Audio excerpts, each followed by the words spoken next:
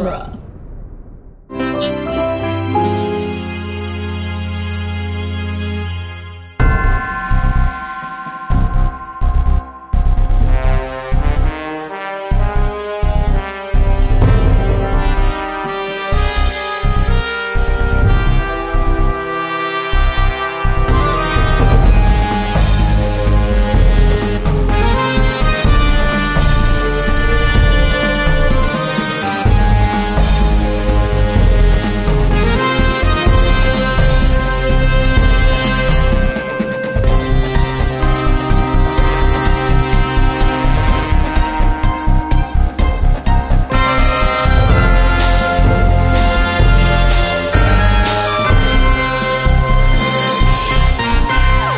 It's Franchiseography, the podcast that digs deep into the entire filmographies of Hollywood's biggest film franchises. I'm Scott Corelli. I'm Nick Jimenez.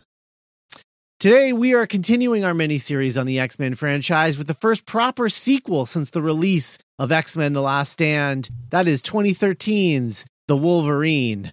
And we have a guest joining us to talk about snake ladies, heart spiders, and hot adamantium swords is writer and fellow podcaster Benny Bennett. Welcome to the show. Hey, everybody. Happy to be here. Really excited to talk about this movie.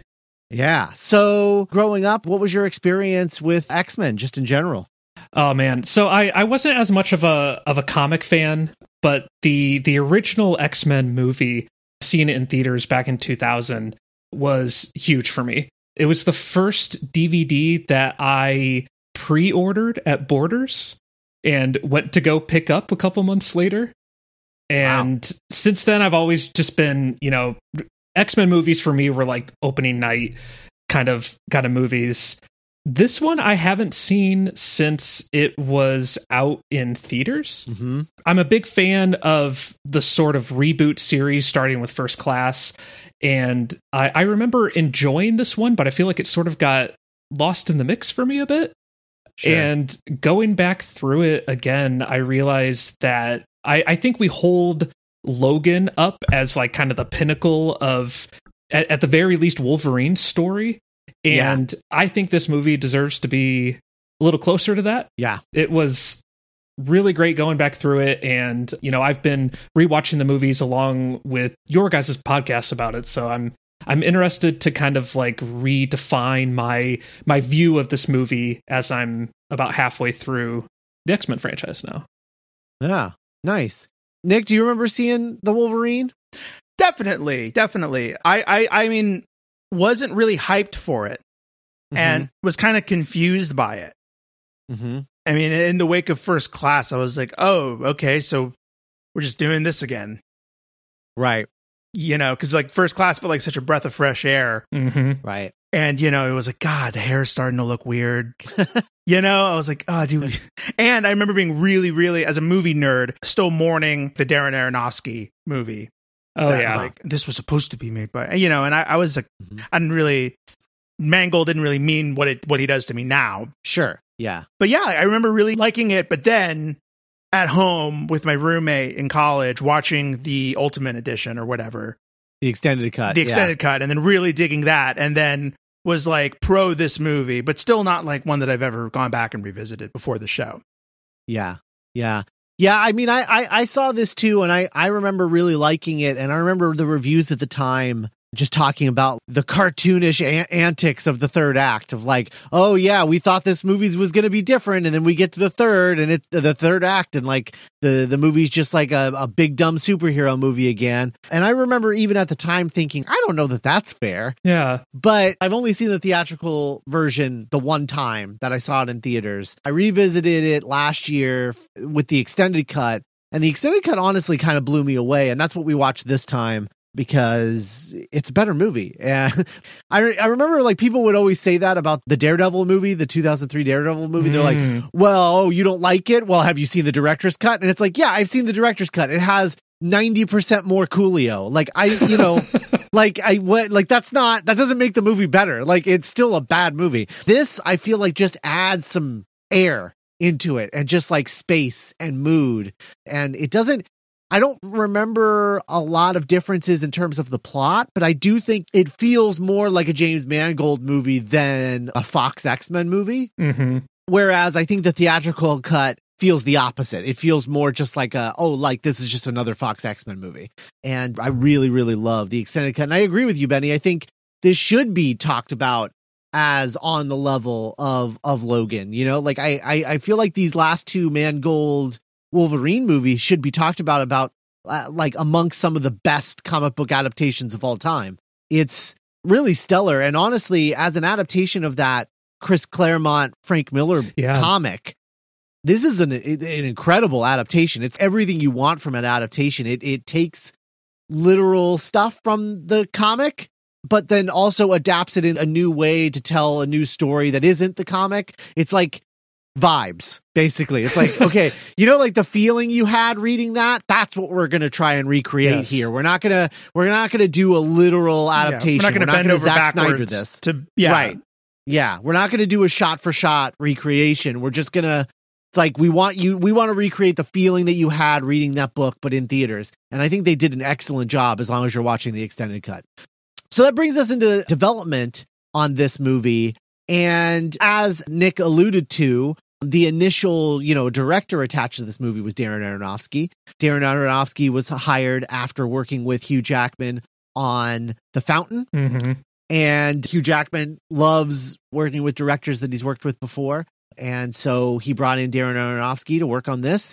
Christopher McQuarrie was hired to write the script after the script was first offered to Simon Beaufoy, who was fresh off of his very successful 1-2 punch of Slumdog Millionaire and 127 Hours. He ended up turning the job down because he did not feel confident, because he was unfamiliar with the material and was just like, I don't know that this is for me. He ended up this same year writing a draft of Catching Fire. So Darren Aronofsky and Christopher McQuarrie and Hugh Jackman are all working on this Wolverine movie.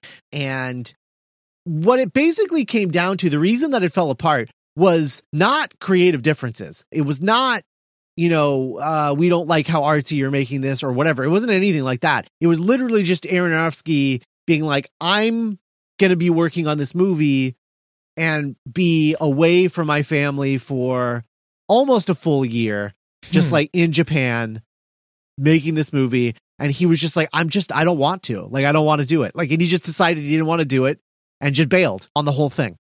And upon bailing, they started looking for other directors. Now, here's the thing about this. This is one of those nerd geek franchise projects that is like elevated and put on a pedestal to be like, oh, what could have been the Darren Aronofsky Wolverine movie? What could have been? And I read the McQuarrie script this morning. And guys, it's not good. It's not good. And it's a bummer because McQuarrie has said this is one of the scripts that he's most proud of. And I hope that that's still not true, because he's definitely written better scripts since this. This is not great. First of all, throughout it, Wolverine is like low-key racist. It's like a lot of Asian jokes. Yukio in this script is first of all a man. And second of all, Wolverine just calls him Kato the whole movie. It's not even clever.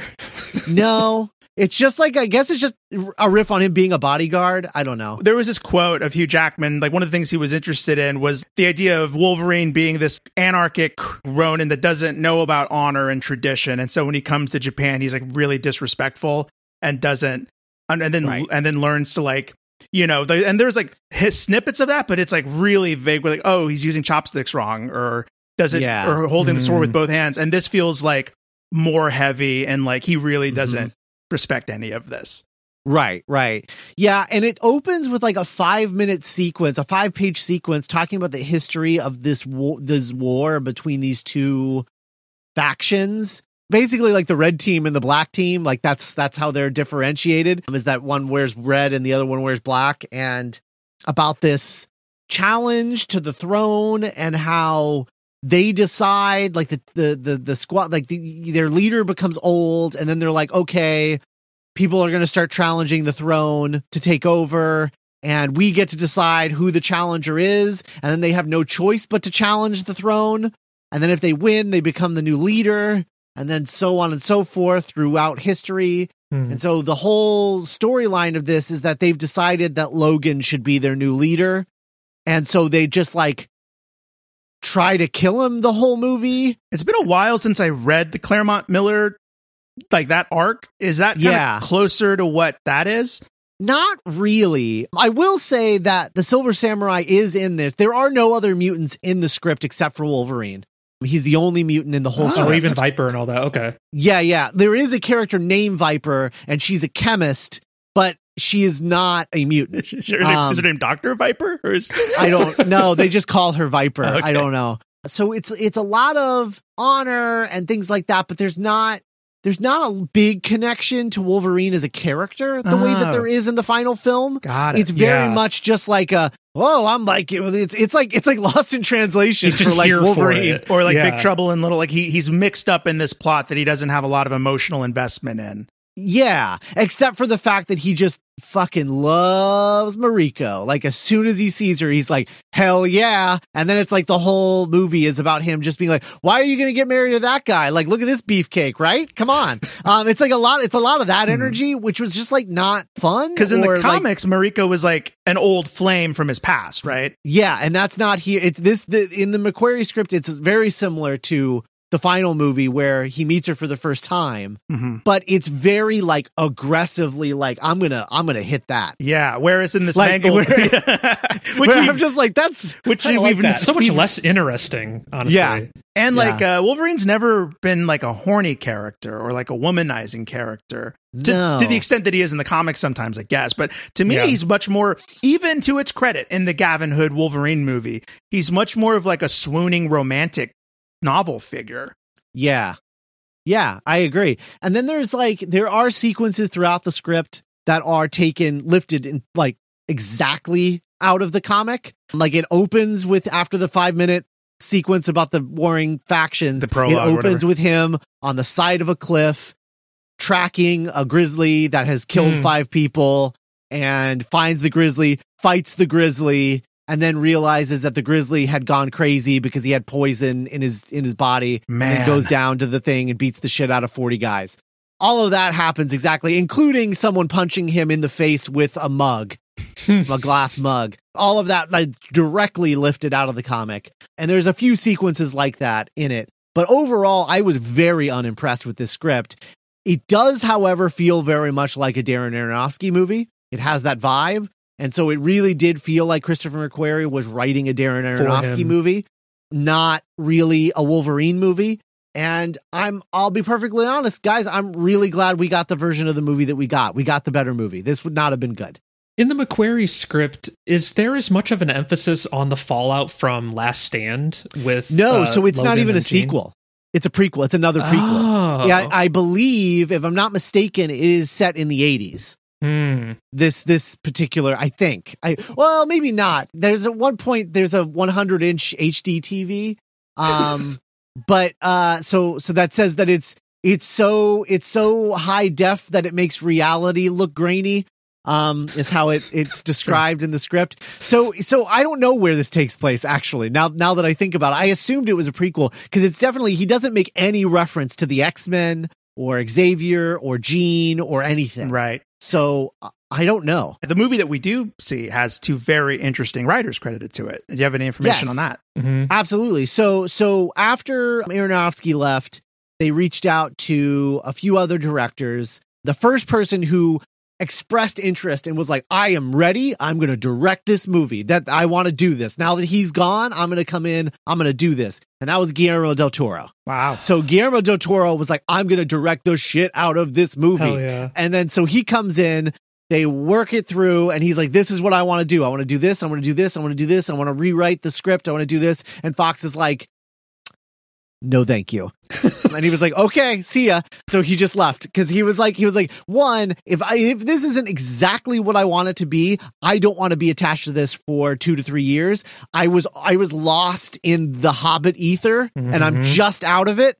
So I don't want to do that. Instead, I'm going to go make my giant robot movie. And that's what he did. So he left this project. He went from The Hobbit to this, and then left this to go do Pacific Rim. Thank God. Yeah. I mean, I think that it could have been cool. I think it could have been cool, but if there's a chance that we wouldn't have gotten Pacific Rim, sure, yeah, I don't know if I would trade.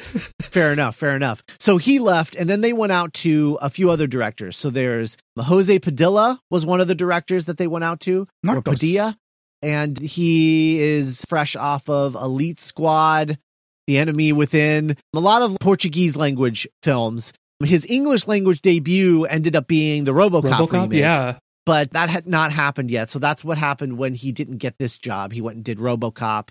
They talked to Doug Liman, Anton Fuqua, Mark Romanek, who was like attached to every movie at this point, and then never got anything off the ground, basically. And then you had Justin Lin was an option, which would have been a really interesting guy for a Wolverine movie, I think. He also did Tokyo Drift with, is it William Lee, I think, was in Tokyo Drift? Oh, you're right. Did? I think you're right. Yeah. We've just been rewatching those, and as I was watching this, I knew that I had just seen Mariko's him a couple days ago. Crooked Fiance. Yes. Yeah. And then we have Gavin O'Connor, who had directed Warrior and would go on to direct The Accountant, the Ben Affleck classic. Gary Shore, and then finally James Mangold.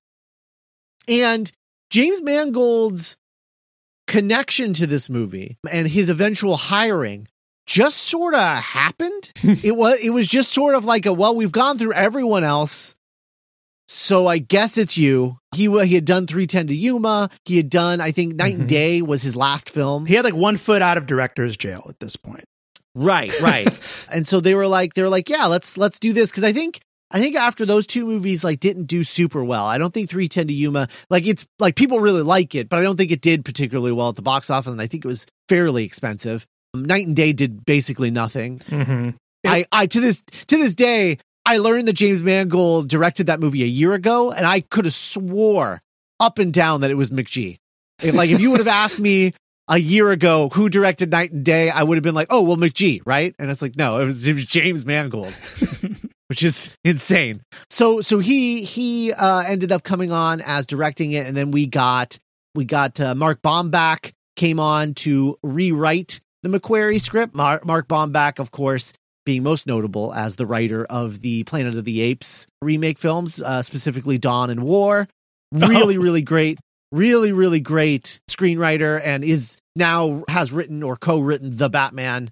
So he's very much in the Matt Reeves partnership right now. So you had Mark Baumbach writing this, and yeah, I mean, they basically did a page one rewrite. Later, Scott Frank came in and did some like last minute rewrites. Scott Frank, who I believe had worked with Mangold in the past, so I think he was kind of like Mangold's on-set guy. Oh, cool. Yeah, so he came in and worked with him to like get everything at the tone that he wanted the movie to be. And I don't know, like, having just been obsessed with Queen's Gambit, like a lot of us last year. Yeah. Yes. The sparseness and effectiveness of that dialogue, I felt a lot of that watching The Wolverine. Yeah. Absolutely. Yeah. Scott Frank is a great writer.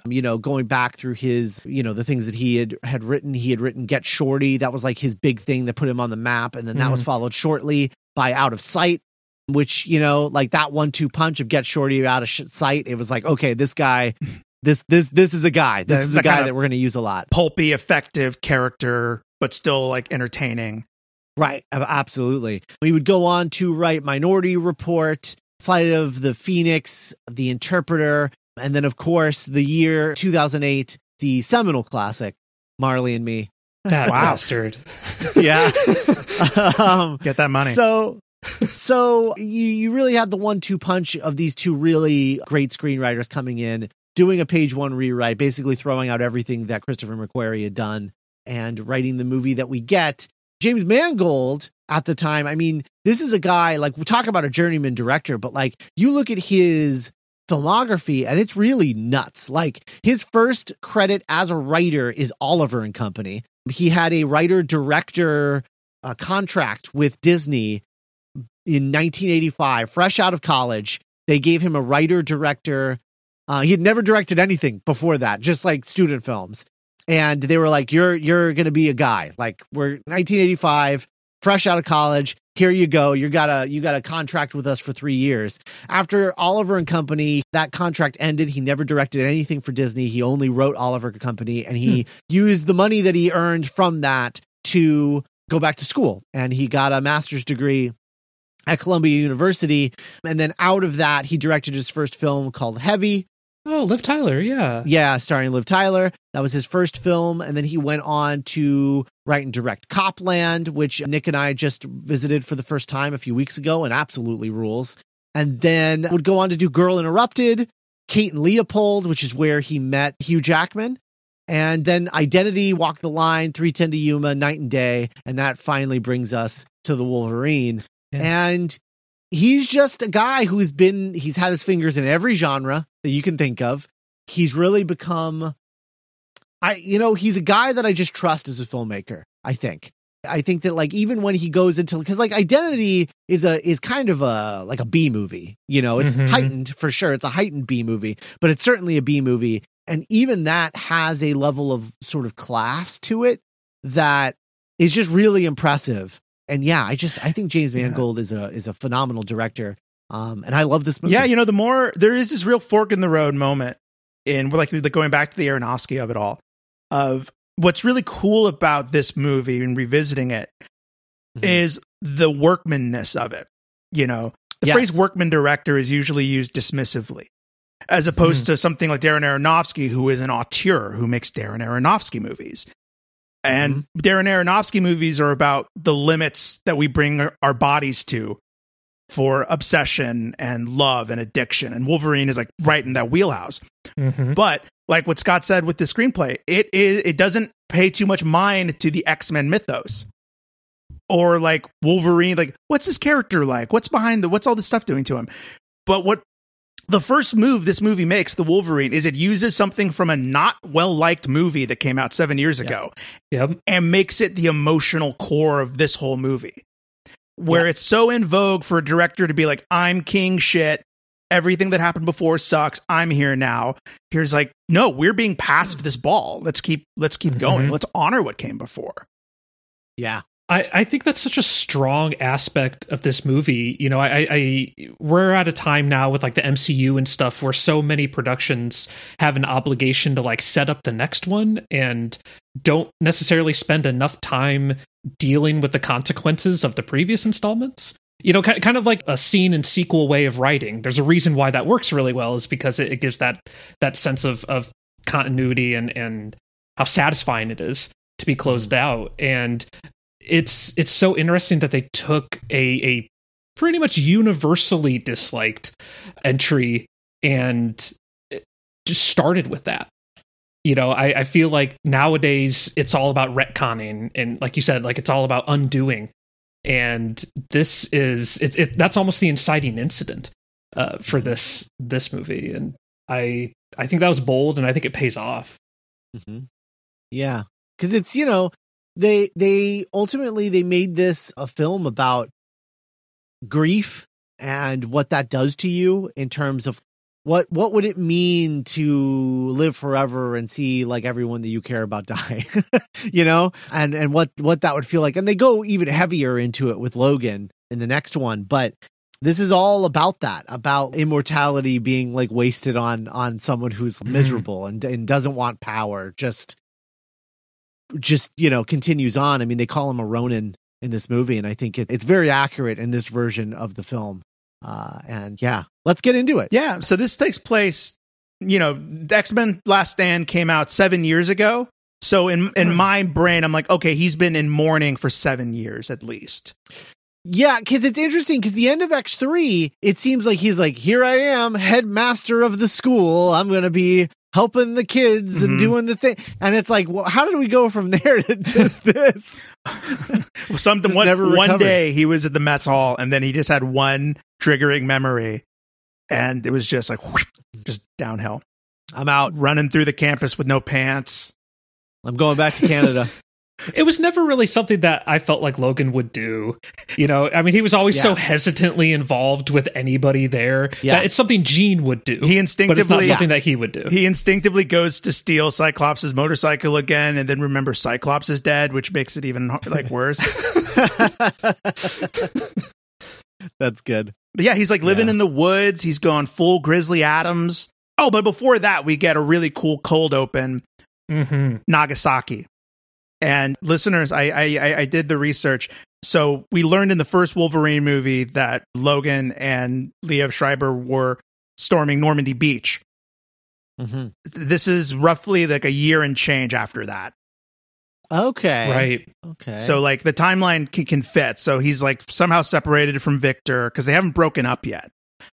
But he has been living in this POW camp for American soldiers. He's met one guy, one guard. And I really like how the first scene of this movie is an act of mercy.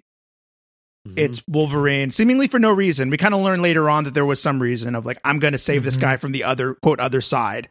And it's great. It's just like a really, to me, it felt like it was honoring kind of the opening of the first X-Men, which opens with, you know, concentration camp and treats it with seriousness and somberness. Yeah. No, it's a great opening sequence, and it sets up everything, and really, you know, it is I think the thing that I'm most interested in terms of this character that he saves, this soldier who becomes, you know, the Silver Samurai by the end of the movie, how he went from someone who saw that the POWs would have no chance of surviving unless he set them free, and that doing the honorable thing despite the fact that they're in the middle of a war, to this guy who's like, I'm going to literally suck the powers out of your body. It's a hard fall for this character who used to be so honorable. Like Holly Hunter said, absolute power corrupts absolutely. Yeah. And good old grandma's tea. And then then we get, you know, Grizzly Adams. We get the bear. He meets a bear, but then the bear gets killed because hunters are stupid. And like, yeah, he is not in the X-Men. I don't think we ever hear the words X-Men said in this movie. I don't think so. Now that I think about it, yeah. I don't think so. And yeah, I'm into it. And then I love this whole bear sequence. I love the scene where he comes across the bear and has to kill the bear to put it out of its misery. Because he's only good at one thing. It's really heartbreaking to watch it happen, and you feel for Logan when he makes the decision to go to that like honky tonk bar, and just like it in comparison, fuck shit for up. Sure, yeah. And in comparison to the first movie, the first Wolverine movie, I should say, it feels much more. He's not just like a random action movie dude. It's the sensitive, tortured guy that we've been watching for 13 years now. Yeah. He is met by he's fucking shit up, like Scott said, and then he's interrupted by Yukio, played by Ria Fukushima, who is far and away, hands down, my favorite part of the movie. Steals the whole show. She's great. It's absolute horseshit that she's never been in another X-Men movie. It is total horseshit, and they set it up so beautifully. Character was, but is it right? One of those like where she looks totally different and is played by a different actor? Well, she was recast for Deadpool 2. That's Yukio? That's Yukio! That is Yukio. Oh, hi, Wade. Okay. Yeah. I'll allow it, because I like that version of her too. Very different, but... I'm so upset that that's the same character. That character has the power to see people die the way they die. Yeah, what's Yukio's powers in Deadpool 2? I don't think we ever learn it. Wow, man, Matt, that's such a bummer. Matt, yeah, because it was I forget.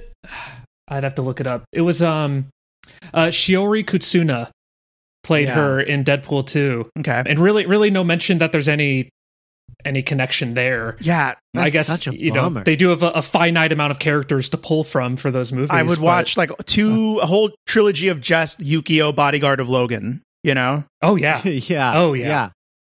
I really like that character a lot. I like the character in Deadpool 2, but like it's not the same character. It's weird that it's supposed to be the same character. They do that all the time. Like Stephen Merchant is in Apocalypse. Right. True. Whatever, Caliban or whatever his name was. So Mm-hmm. Yukio is the ward, kind of. She's an unofficial member of this business family run by Ishiro Sanada. And Ishiro is the guy from Nagasaki. He's the guy that Logan saved. He has now become this super mega wealthy tech businessman. And he's like, I have sent Yukio has been sent to like collect Logan and bring him back to Japan because the old man is about to die. And he wants to thank Logan for saving his life all those years ago at Nagasaki. And I like the little touch of like Yukio as a fan. She's like I know who you are. Yeah, it's freaking cool. Like, I'm into it. Yeah. No, I love all of that. I think they found a really good balance of the sort of disrespect that Logan has for all of these like cultural things. They found a good balance of like, yeah, he's disrespectful, he doesn't understand it all, but also he's not Mark Wahlberg and he's not going to be an asshole. Yeah, he's not going to be an asshole. Yeah, it doesn't come from a place of malice or anything. He's like that to everybody.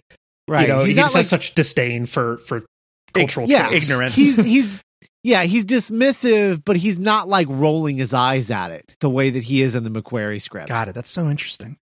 Yeah. We get a call back to the first Wolverine movie. Logan hates flying. Doesn't like flying. Oh.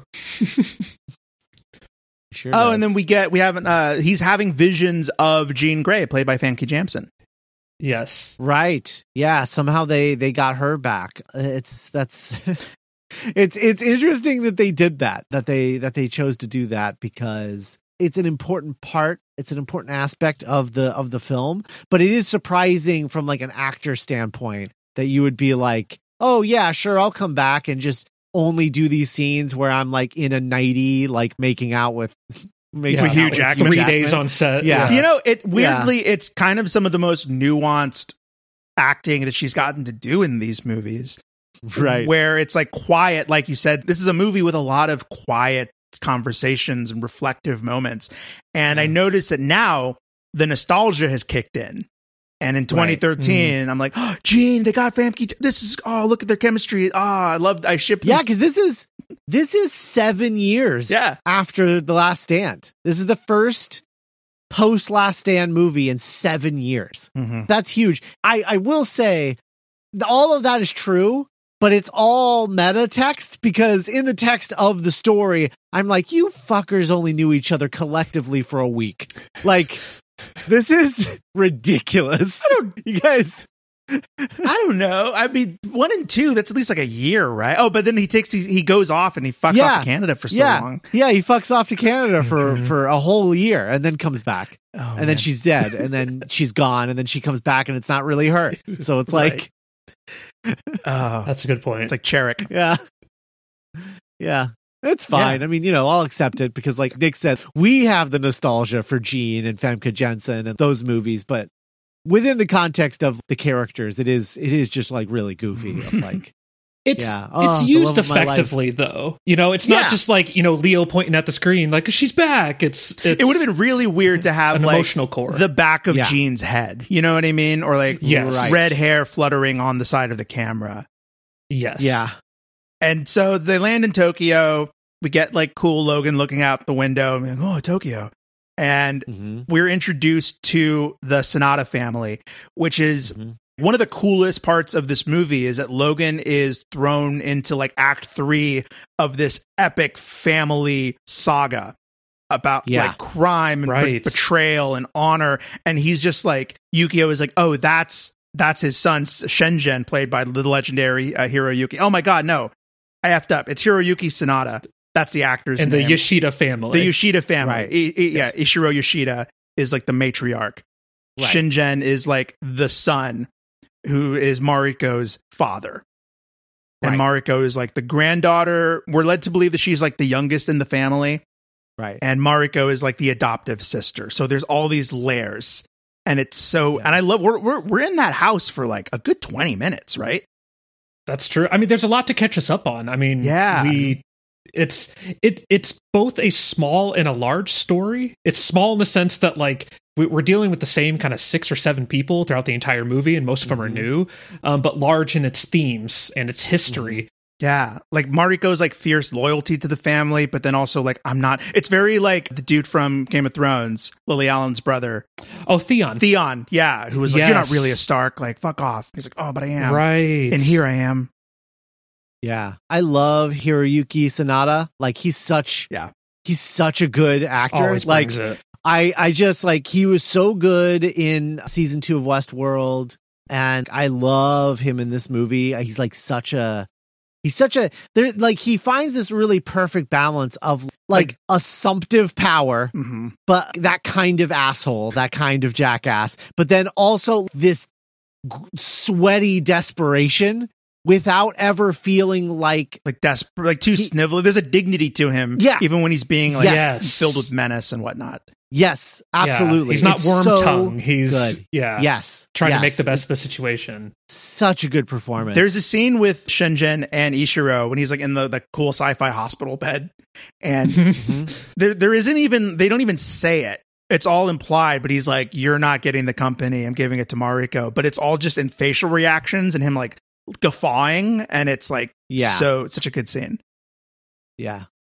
It's this, and I love this whole set of this compound. Yeah. I just think it's gorgeous. They get to do some really cool, exciting lighting techniques every time we're in this sequence, whether it's an action sequence or whatever. I love this set. Yeah. I just think it's like I think it's really cool. At the later in the movie, when Harada and the ninjas are there, and they're kind of like taking out Shinjin's men one by one, and you like see things like through the doors, and you see shadows and movement, and this set really lends itself to sort of those quiet, tense moments like that. Yeah, and because it's nice to come back to it. Yeah, because like, Yukio kind of takes Logan through that little tour, and the audience gets to see like, oh, all the wind, it's all connected. It's like a full layout. Yeah. I love the grooming scene where they force Logan to get groomed, and he just is like he's just like a dog that's just like, nope, I don't like this. I don't want to be here. And like just keeps trying to like crawl out of the thing, and they keep shoving him back in and scrubbing him some more. It's a lot of fun. And it's moments like that, because we were talking about Logan briefly, and Logan is such an oppressive watch. Yes. There's like very little fun moments in that movie. And it's fun watching Mangold and Jackman have fun in this world in a way that they don't get a chance to do in something like Logan. And also emphasizes kind of like his return to being the Wolverine, because like, what climaxes with him with like the cigar and the jacket later in the movie, he kind of slowly evolves back from the cave dweller Wolverine at the beginning of the movie. Yeah. So it also has a thematic resonance, and I that's something we see a lot in Logan as well. But there's a moment where he comes out and he's like, look, he looks like Wolverine again, and Yukio's kind of like fangirling, and it seems like that more than like, oh, he's hot. It's like, oh my god, he looks like he does in my action figures. Yes, yeah, it's he doesn't look like a caveman anymore. Yeah. It also, that sequence reminds me a lot of like the grooming sequence in Beauty and the Beast, when like Beast is getting groomed. It has that energy. Man, Hugh Jackman would have crushed. I mean, the age difference would have been too weird, and when they did live action, but he was Gaston. That was like his first. So later that night, Viper, who we meet, is introduced as like Ishiro's like caretaker doctor. Yeah, comes in and like spits Viper. Oh my god, yeah. So we get the whole plot of like Ishiro lays it down of like, hey, I found a way to take your immortality away and give it to me. Mm-hmm. I will get your powers, and you can get the opportunity to live a normal life and then die. Right. And it rattles Logan, and he just refuses because he doesn't think it's possible. Right. It's not so much like, no, I don't want to die. It's like, you're full of it. I've heard this before. No one can undo what happened to me. You can't change the past. Good night. Yeah. And then Viper comes and like spits at him, and that's what kind of starts the degeneration of his healing factor.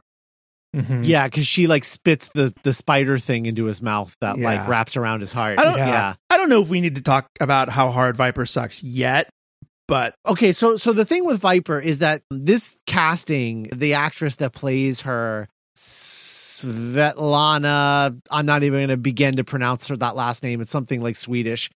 So she was a last minute casting because originally this was supposed to be Jessica Biel. Whoa. Yeah, Jessica Biel was cast as this, or was going to be cast, but then Fox decided, like, you know, her people felt like she was worth more, and Fox was like, no, she hasn't had a hit in a while. She's really not worth that much. And then it was just, conversations broke down. But this was supposed to be Jessica Biel's role, and it was hers until basically right before they first started shooting, which is when they cast this Swedish woman.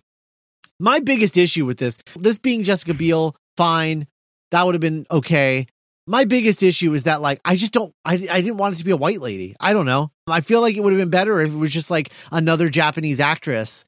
And I think right away that would have been a better character than what we got. She is a little generic.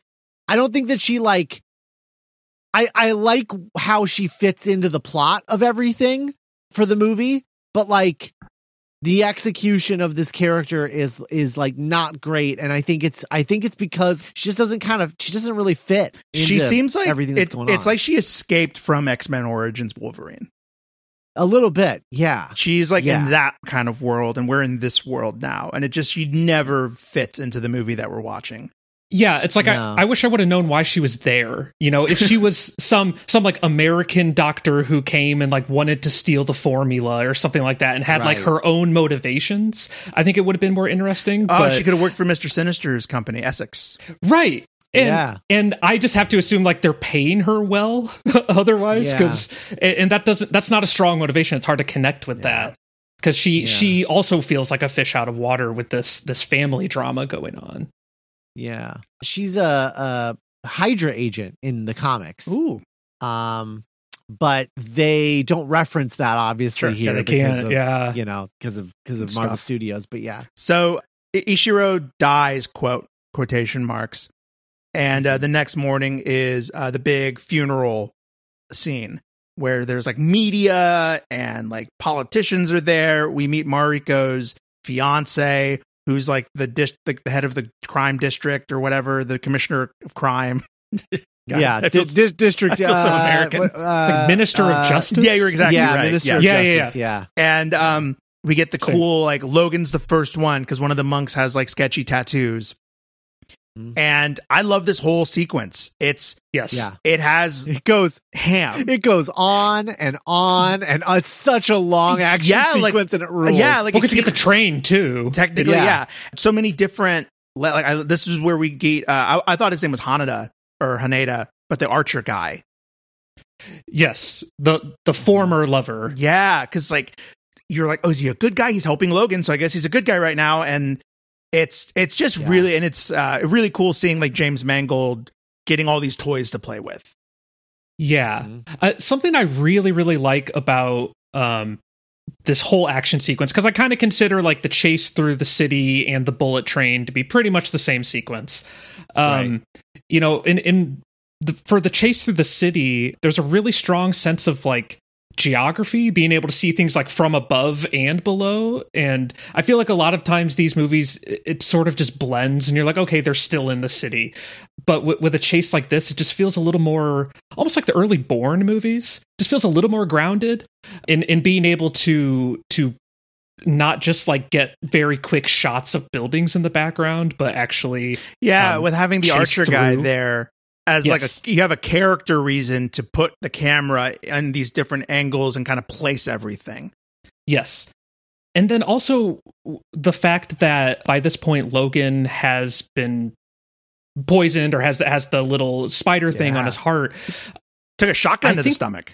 Yeah, and it raises the tension by so much that he can't heal right away. We're so used to him just like, 50 times a movie gets slashed and then it heals in front of us. But by bringing him down a notch and handicapping him a bit, I think the action sequences are so much more interesting. Like on the top of the train, like I don't want to see Logan fight 100 people who he can take down in one hit. I want to see him struggle to fight 5 guys. And it's just so much more visceral. And it's so much more satisfying when like he tricks the guy into jumping up into the overhang of the train that It's not. There's a lot of examples of boring action in movies nowadays, and I think that they lack the tension of, you know, like Neo wiping out 300 clones and stuff like that. It's so much more interesting to have him almost outmatched by just a small group of non-mutants. Yeah.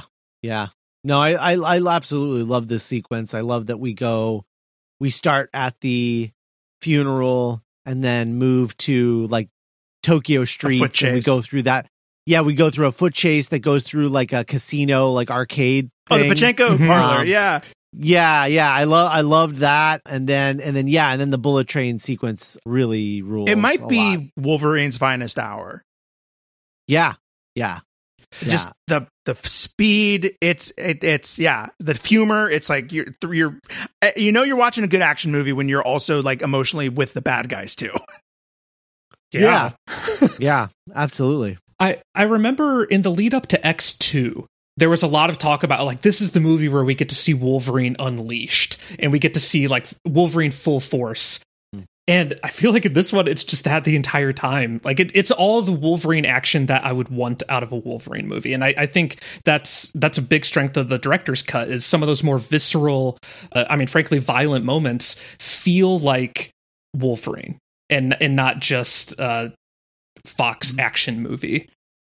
So this is when the movie sort of finds its second dial or its second speed of becoming kind of like a slow burn bodyguard love story, where Logan takes it upon him. He without knowing it, he has a purpose again. He has a master, and he's like, I'm going to protect Mariko. I'm going to make sure that whoever the Yakuza, whoever this is, I'm going to protect her. And she's like, I don't want your protection. I'm fine. And he's like, no, because you're not like me. I've been hunted and hunting for hundreds of years. And I love it. I love like the slow, like the train conversations when they finally get to the fishing village, or when they get to Nagasaki again. Mm-hmm. Oh no, well that's way later. But first they get to the Love Hotel, which we get our Blade Runner 2049 scene of the transparent woman in the rain with the cyberpunk background, and I love the visuals of the Love Hotel, and it's just great how they use the setting in this movie. It doesn't feel like a backlot in Atlanta. And then through all of this, you know, Wolverine's getting shot and is suffering and almost passing out constantly. Yeah, so like Viper and some bad guys like catch up with them, and he's getting his ass kicked, and Mariko has to save him and then take him to a vet. Mm-hmm. Yeah. Take him to a vet where he belongs. Large animal. In comparison to like the first Wolverine movie, where I felt like he was so unchallenged as a character. Yes. This movie is fixated on like poking holes in this guy and challenging him and putting him out of his comfort zone. Yeah. Because immortality isn't that interesting. At the very least, it's not very tense. Right.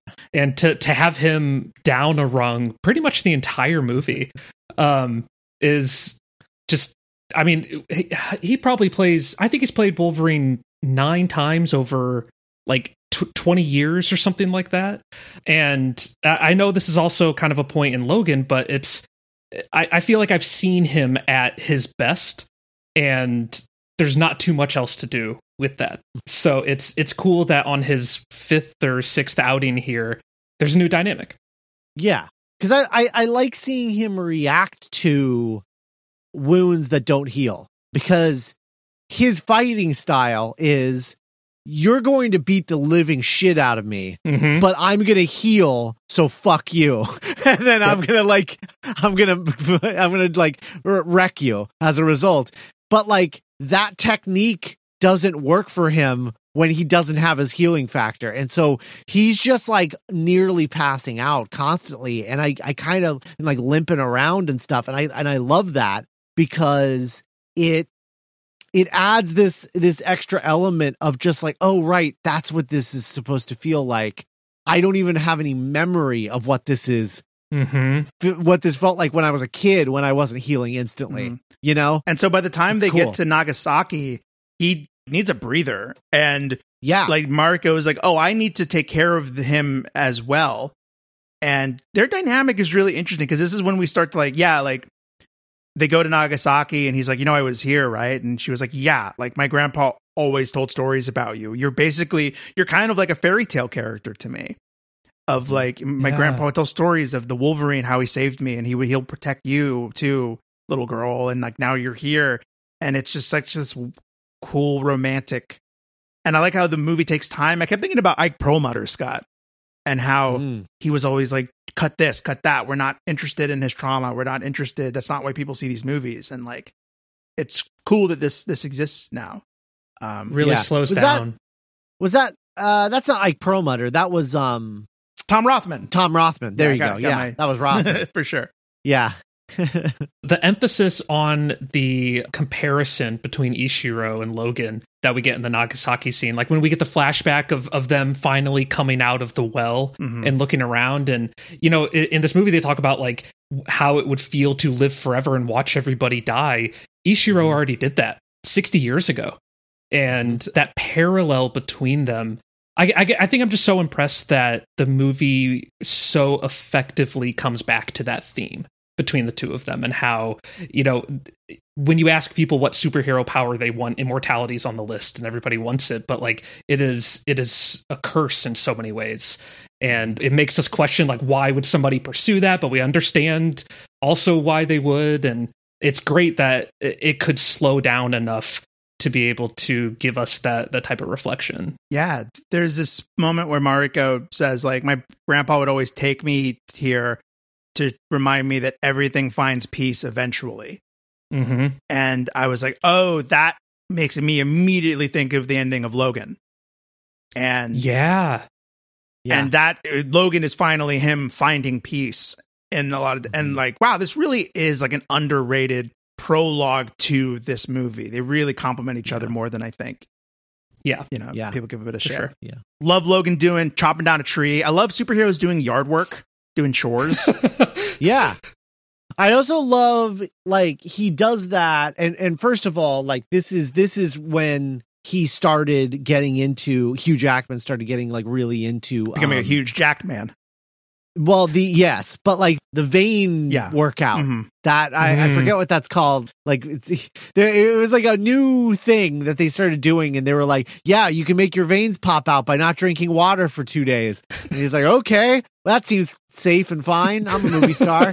I'm 45 years old." And so this is like the start of that, and it gets really intense in Days of Future Past, and then in Logan it gets the most intense. But yeah, he's like chopping at this tree, and I'm just like, Jesus Christ, man. Like, it's just huge. But also like tight. There's a tightness to it. Yeah. It's like, yeah, it looks like his skin hurts. Like, that's the only way that I can describe it. Yeah. But yeah, I love him doing that, and then just doing that, he's like, I'm tired. Yeah. I don't know what is this? I don't know why. Because that's something you don't think about with his powers. Is like, oh, right. A workout, he would heal from a workout instantly. Yeah, because that's what a workout is breaking your muscles down. Yeah. And so like, he's like, why do I feel like shit? And it's like, because you don't have your healing factor anymore. Like you would take for granted the amount of stuff that your healing factor would do to you. Just overall, It's great. And so like, I just love him being tired, and she like buys him an apple, and he was like, okay, cool. and yeah, this is kind of Beauty and the Beast a little bit. Yeah. And then we get, like he doesn't know that it's rude to put your chopsticks, just like stick it because it looks like incense at a funeral. He does the kimono wrong. And so she's like, this is how a samurai ties his kimono. Mm-hmm. And yeah, like it's fish out of water as opposed to like boorish Canadian. Right. How do you guys feel about the Wolverine Mariko sort of like chemistry romance stuff? Does it work? Because I don't know that it does. Like I like the idea of them having a friendship, a relationship in that way. Like they care about each other. I don't know that I like it dipping into the romance stuff really at all. It's at least more time and water is spent on it than the Jean stuff. Yes. But it still feels pretty perfunctory in the same way that What's Her Face from Wolverine felt very like, and he has to have a love interest, Right. But at least with her, they did the smart thing, which was like, they're already together. So we don't need to show them getting together. They're get together already. They're in love. You're coming in media res. Just roll with it. And it's like, oh, okay, fine. But like here, they're trying to convince us that they're falling for each other, and I don't get it. I don't think they have a lot of chemistry. Not that kind of chemistry anyway. I think they act off of each other really well. But like every time they do like nervous, sexy stuff, I'm just like, I don't know. I don't think I like this. I think the thing that does make me buy in to the romantic subplot is how vulnerable Logan is at this point in the movie. That, you know, if he were just like at full speed, she's basically not even falling in love with a person. You know, it's just kind of this machine, but she is now one of the very few people who knows Logan the most. And I think if anything, like, I don't think that had to turn into a romantic subplot, but I think that helps that he's at his weakest and she's there. I really love both the characters and the story is really good. But yeah, like, I don't think but then like, superhero movies aren't known for like their chemistry and romance being like the good stuff, unfortunately. Besides like WandaVision. I don't think we would have lost much if we dropped the romantic subplot, because she's still a character in her own right, and and he's still a hero, so he's still gonna like care about doing the right thing, and helping. You know, and you know, like arguably the second most important person in his life in this universe is Rogue. Which is much more of like a mentor or peer-to-peer as he would see it, you know? Yeah. And well, funny you should say that, because Mark Baumbach tried to write Rogue into this movie and couldn't make it work. Oh, no. But he did try, because the original Frank Miller, Chris Claremont story is the 4-issue thing, but the Silver Samurai aspect of it actually comes in with the 2-part sort of continuation of the Wolverine miniseries in Uncanny X-Men, I think 143 and 144. And that's Chris Claremont and like Paul something. I forget his last name, the artist. But Rogue is heavily involved in those 2 issues. And so, you know, and that's where Silver Samurai comes in, and it's this whole thing. But like, it is interesting, because I think you're right. And I do miss Rogue at this point, because she was such an important part of the series. And, you know, I don't think she should have had more to do in X3 than she actually does, especially considering like what her arc is about. It's like you would think that the whole movie would be focused around her, but it very much is not. And thanks, Brett. So yeah, it would have been cool to have her here for sure. Or even like to show that not all of his important female relationships have been romantic. There is precedence of him like finding these really strong friendships and not like making out with them. Though we do see that with Yukio. That's very true. I mean, there's that great line later where he's like, "Don't hit my friends." Yeah. And I'm always a sucker for like healthy platonic relationships. Yeah. I love Yukio and Mariko checking in on each other when they get to the house.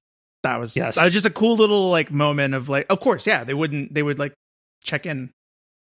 So Mariko gets taken just as Yukio arrives in Nagasaki. And Logan's like, shit. And so they're in the car together, and he gets shot in the leg, so he's got a limp the rest of the movie. Yeah, he does. And James Mangold's like, God, I love shooting him when he's all beat up and stuff. It's really cool. And Yukio's like, hey, I saw you die.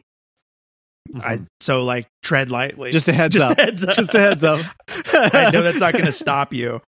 And then we get to like plot stuff happens, you know, like the literal plot is like unfolded.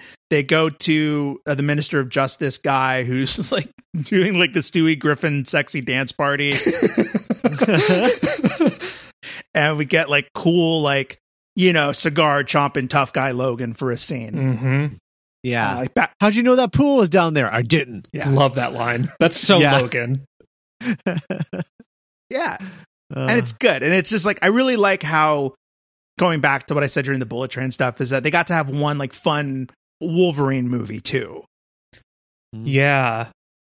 Of like all the hits, so to speak. Yeah. Yeah. And then Really good. we're back at the house. Like Bat mentioned, we get the cool scene where as Senjin is doing his evil monologue, we're seeing that a third party has arrived. I love that. Yeah. Of ninja and The Black Ninja Clan. Yeah. yeah. And it's cool. And now Haneda like is like a bad guy now. And I just love the shifting alliances. And it's like, now I'm with Viper. And it's like, you know, Game of Thrones, Succession kind of stuff. Yeah. Yeah. Yeah. This whole sequence here where Shinjin like is sort of taken out or seemingly taken out for a second by Viper, which, you know, really like big performance. Like it works. He gets Vipered in the face and he like stumbles back 20 feet and then like he falls into the water. Yeah.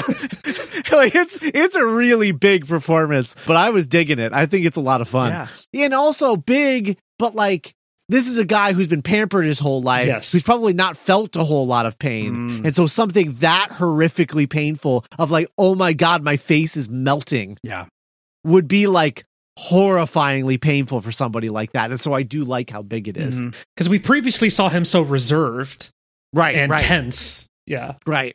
But this whole sequence where Logan shows up and is like, okay, I'm going to use this machine to dig this spider off of my heart. By like, he's just going to cut a hole in his chest and just stick his fingers up his ribs and pull this thing out while sword fight going up and around. While there's like a sword fight going on. The Yukio Shinjin fight was nuts. It's great. It's so good. It's so good. I love how they just expanded the tension of all of that. And he's like, I can't see anymore. They like bump it out of the way. I'm just digging around blind in a hole in my chest. You know, it's like, you're always going to be a street rat. Shut up. Like decades of pent up. Oh, it's so good. Yeah. I love that whole sequence. It's gnarly. And then after that, we get the, like, don't hit my friends. And then we get the Shinjin Logan fight, which is also really cool. Yes. And so much more satisfying because throughout the movie he's been so wounded and so handicapped by all these, shot and all that kind of stuff. And now he's like full force. And it's so satisfying when you finally see the cut on his chest heal closed. And you're just like, you're feeling it. You're ready for it. You know it's coming. When Shinjin does land like kind of the classic samurai killing blow across the gut, he does win. But then Logan just heals. And it hits Shinjin like, oh, I can't beat this guy.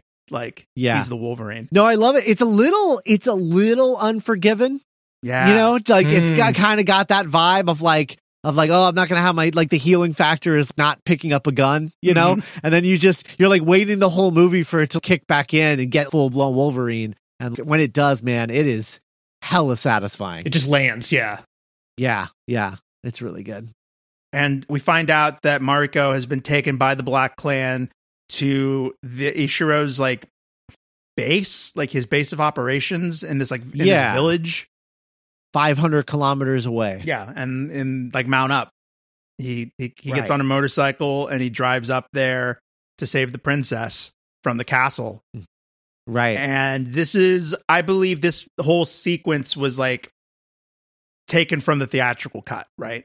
Like this raiding of the village. Yes, I believe it was, or it was extremely truncated. It was either not in there at all or extremely truncated. And all of the blood and any of that, like the violence was very muted and all of the blood was removed. Yukio driving. Like guys are getting chopped up and Yukio like steals like a wood chipper thing and is just like running over a ninja. Yeah, yeah. And like I don't think any of that was in the theatrical cut. Yeah. I can almost kind of see their perspective, I guess, the execs, because it's like, wait, he has a huge fight, then another huge fight, and then the finale. Like, it's almost like too much candy. Well, I don't know. You would think as a studio exec, you would want it's so weird. Too much candy. So weird. Yeah, it's very weird. I love all of this. Yeah, it's a really great sequence, and it all culminates in that phenomenal shot of like all of the arrows in his back with the rope attached to him. That's like, oh man, it's so cool. Just straight out of a comic book, straight out of a manga. Yeah. It's so great. And the whole thing with Viper being like, all right, so like when you see him, you're gonna need this poison, and he's like, I don't need any poison. She's like, cool. Well, when you do need it, here it is. Like I like how condescending she is about that. She's, Viper is an interesting character because it doesn't feel like she belongs, but like also there are moments that I do really like her in this. Yeah. And that's one of them. So I like how she knows how to use her powers. Like she can just make one cut and then blow at a person's face but know how to like stop it too. It's like her mastery of it is pretty cool. Yeah. Mhm. Yeah.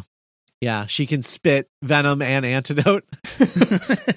So the Yukio, apparently the explosion like knocked. Oh, there's like a huge huge explosion where he's got the cigar, and I'm always like, oh, he's not going to have a cigar when he comes back in the MCU because people aren't allowed to smoke. Yeah, But I didn't even think of that. it's all I think about. So like, or he'll say like, "No thanks, I quit," or something like that. Smoking's for losers. Logan wakes up and he's strapped to a machine, and we have now entered where most people say the movie takes like a steep downward slope. Right. There's like huge Silver Samurai armor is there, and it activates, and like Logan's fighting it. And you know what I thought upon this watch through, going back to this being kind of a workman's movie.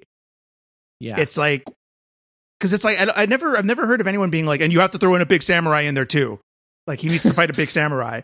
So maybe it was like, well, these are how these movies end, And like, well, I don't even think in the extended cut, I think it feels better than it does in the theatrical cut. I think that there's a lot of air trimmed out of the theatrical cut so that it's kind of just like oops, all fights and all like all sense goes out the window. Whereas in the extended cut, it feels paced really well.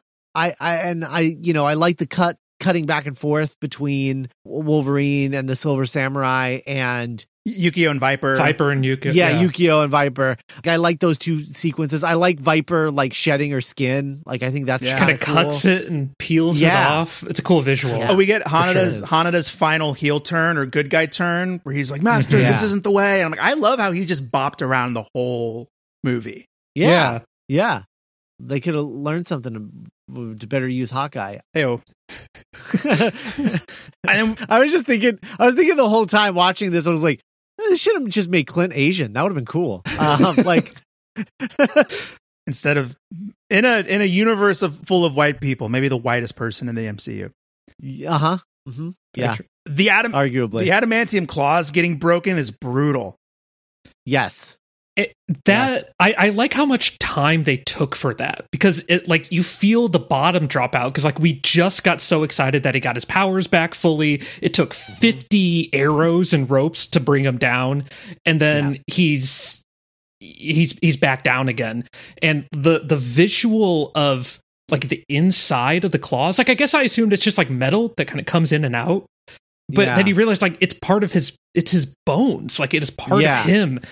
Yeah. The pain, I just can't imagine. And and it's weird, right? Because you feel the pain despite they did the same thing in X-Men Origins where Victor steps on the claws and breaks them. Mm-hmm. Like it's this weird thing where like you feel a visceral, like empathetic pain that it doesn't actually exist. You don't have bone claws. Right. Like you don't know what that would feel like, but also you kind of do. Hugh Jackman is really great at feeling pain.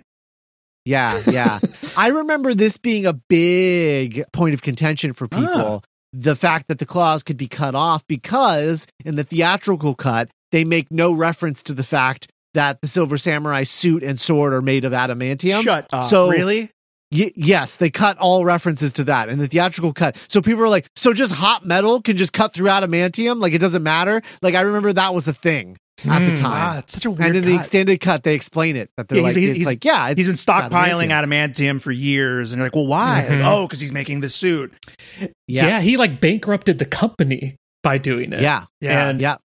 That's true. It really represents like his corruption and his obsession with this, that he was willing to throw out like his family's legacy to build a samurai robot. Yeah, and there's a cool moment where you find out that Shenzhen like covered for him because he loves his dad that much, and almost adds pathos to that character too. Like he's not just like a screw up son, and that I like how it feels like a culmination of all this family drama. Yes. Yeah, it really all comes together. It doesn't feel like, just wrapping up the A plot. Feels like everything came there. And I think the fight's really cool with the adamantium samurai and everything, but it is really emotionally effective when it's revealed that it is Ishiro inside. And it's just how far he was willing to go and like how inhuman he was willing to become in order to hold on. I don't know. It hit me pretty hard. Like I obviously I remember it, but it lands really well because it's just so damn sad. Like you just, this guy's been through so much, and he betrayed everybody in his life to get this, and including the guy who saved him. Yeah, this guy that we know the whole movie has spent so much time to build up Ishiro's reverence for Logan. And like what he thought, what he had learned from him, and just taking the time to like make him feel like a real character and not just like the villain in a Wolverine movie. Right. Yeah, and I love what they did with the Silver Samurai, because in the comics, Silver Samurai is just a guy. I mean, he is him. He is Yoshida. That is who the Silver Samurai is. But they've tweaked his whole backstory and all of that. But yeah, he's just a guy in a Silver Samurai outfit. It's not made of adamantium. He's not a 9 foot tall mech suit. It's just a samurai dude. And he's kind of I don't want to say like a gun for hire, but like, it is similar to that. And it's a level up. Yeah, it's definitely a level up, but I think it's an interesting level up, and I like it as something for Wolverine to fight.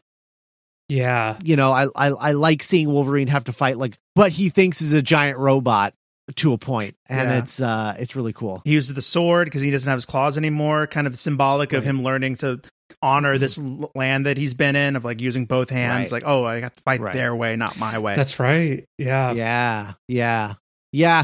The only thing that this movie I think is missing that, I would have liked to have seen is more Wolverine training to fight in a way that doesn't involve getting the shit kicked out of him and healing, like learning to fight like a samurai or like a ninja, so that like when we get into this last fight, it's like, oh, he has this healing factor and he can fight like this and not have to take a hit. Like having those two threads sort of like come together in the third act. Old dog new tricks. Would have been a really cool way. Yeah, because otherwise he is a Wolverine. He's just vicious and blind and just ripping because he's not going to get hurt doing that.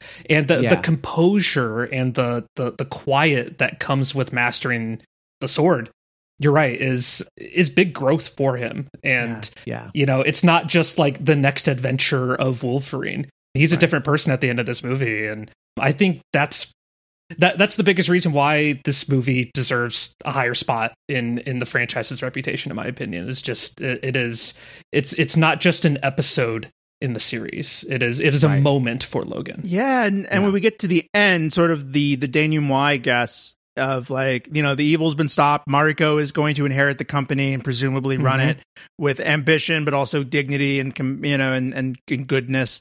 And Logan's like ready to re-enter the world. He's been gone since Last Stand, and he doesn't even know what the world is like now, but he's ready to join it again. And it kind of hit me with this unexpected weight of like, I feel this because I love how Scott Frank and James Mangold and Mark Baumbach included Last Stand in making it part of this journey instead of like erasing it. You feel the absence and the return, and like you're hyped that Wolverine is back. And in a way, it's similar to what they do with Logan. Is they keep the things that work with the story and make it more effective, and then the things that people might argue about but aren't as crucial to the plot, they pretty easily discarded with. And it's kind of like the clause at the end of this one. We don't get that that exposition scene in the next movie of his adventure of how he got his claws back or something like that, because it doesn't matter. His growth is what matters. And they focused on the right parts. That being said, it's like a big disappointment knowing that, we never see Yukio again. And like Bryan Singer or whoever was given the ball next had no interest of like honoring this character's fate or future. I mean, even like, it's actually kind of a bummer that by the stinger, she's already gone. Yes. Yeah. Because it's like 2 years later, that first scene is like, by myself. She's just written out. I'm like, oh, okay, fuck me, I guess. Like, yeah. There was just like no point to her at that point, which really sucks. I will say, going back to the sort of like my wish for more training stuff in this, of like him learning the way of the sword or what have you. It would have been really cool if he would have been working with the Black Ninja crew or whatever. And then like, I know there's the very famous deleted scene from this movie where he opens up a case and gets the Wolverine costume. As like, it was like a stinger at the end on the plane. Would have been really cool if he got that costume and it was like the thing that he earns for learning how to fight. Yeah. Like now you're the Wolverine. Yeah. Now you're Oh my God. There's like, you know how the Mandalorian has like the armorer? Mm-hmm. Yeah. The armorer of the Black Clan made you this to commemorate your victory or to honor your time with the clan. And it's like the suit. And like, that he hadn't earned it yet.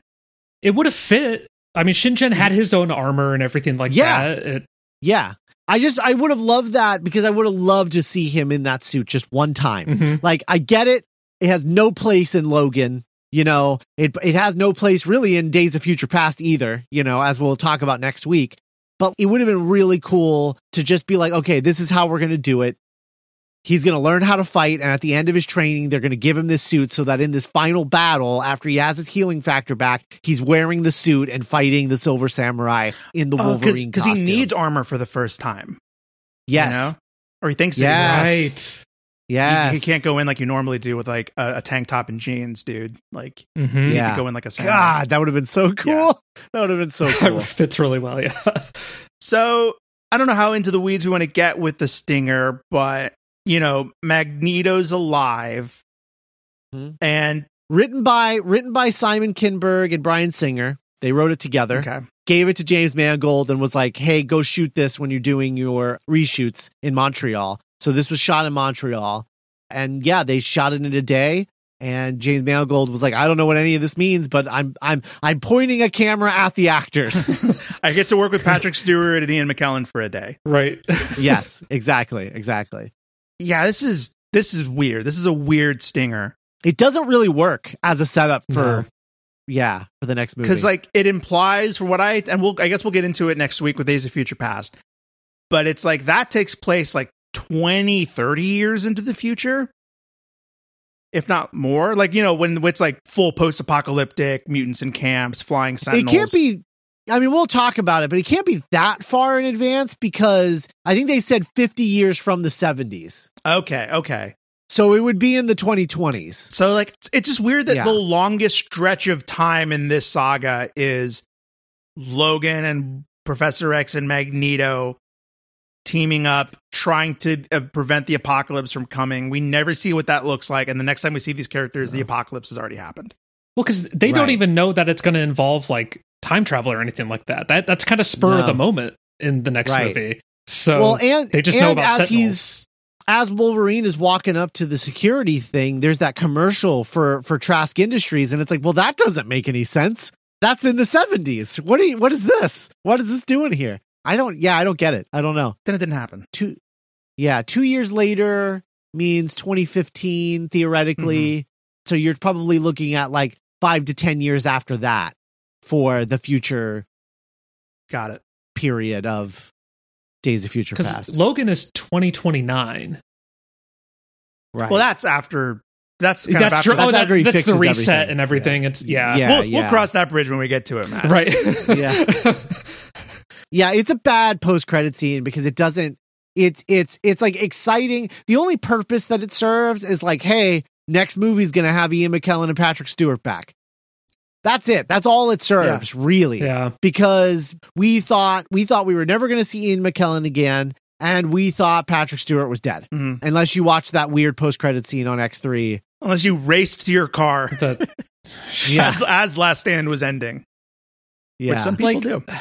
And it's inconsistent too, because like we dealt with the fallout of Gene's death from Last Stand, and then it's just hand waved away with a single line that Xavier is back. And I know that like canonically there is an explanation for it, though it really isn't explored on screen that well at all. You're not the only one with powers, Logan. I possessed a man in a vegetative state, and I'm now hypnotizing you to make you think that his body is my body. It's just and will for the remainder of my life. It's just not interesting. No, and it feels so tacked on. It does. Yeah, it definitely does. But that's the Wolverine. That's the Wolverine. If you guys have not seen the extended cut of the Wolverine, watch it. Check it out, because I think you are going to be very impressed with how good it is. It is so much better than the theatrical cut of this movie suggests that this, like, I think that's the reason why the ratings for it are so low, is because the theatrical cut was such a bummer compared to like what they were being what everyone was being promised ahead of time. Mm-hmm. And then the movie comes out and you're like, well, this is kind of this is like barely 2 hours. I think it's even under 2 hours. And you know, this isn't what we want. The default version of the Wolverine on iTunes is the extended cut. The theatrical cut is actually in the extras. And that's cool. It feels like it's kind of like the definitive version of the movie, at least in its digital release. The only difference is they cut this really. I'm sure there's like breath moments that were unnoticeable, but it's like, oh, this is the version with a really cool action scene they cut out for some reason. So yeah, definitely. Right. Yeah, definitely watch this version. Don't ever watch the theatrical cut again. All right. And that means next week we've got Days of Future Past, which is going to be an interesting conversation, I think. Oh, yeah. Some say the best it ever got. That's what some people say. We'll see how that goes next week. All right, everybody, check out our Patreon. That's duelinggenre.com/support. We do bonus content every week. Dueling Genre versus Dueling Genre Tonight, and a new bonus thing each week on Fridays. So check out all of that stuff. That's duelinggenre.com/support. Check out our Discord. You can go to duelinggenre.com and find a link for that. Follow us on Twitter at Franchisography, and share your X-Men franchise memories with us. Franchisography at duelinggenre.com. Tell us what you guys want from the Marvel Studios X-Men. Like, what do you want that to look like? Let us know. We'll talk about it in our next In-Between episode. Thanks so much for listening, everybody, and we'll touch you next week. Bye. Bye.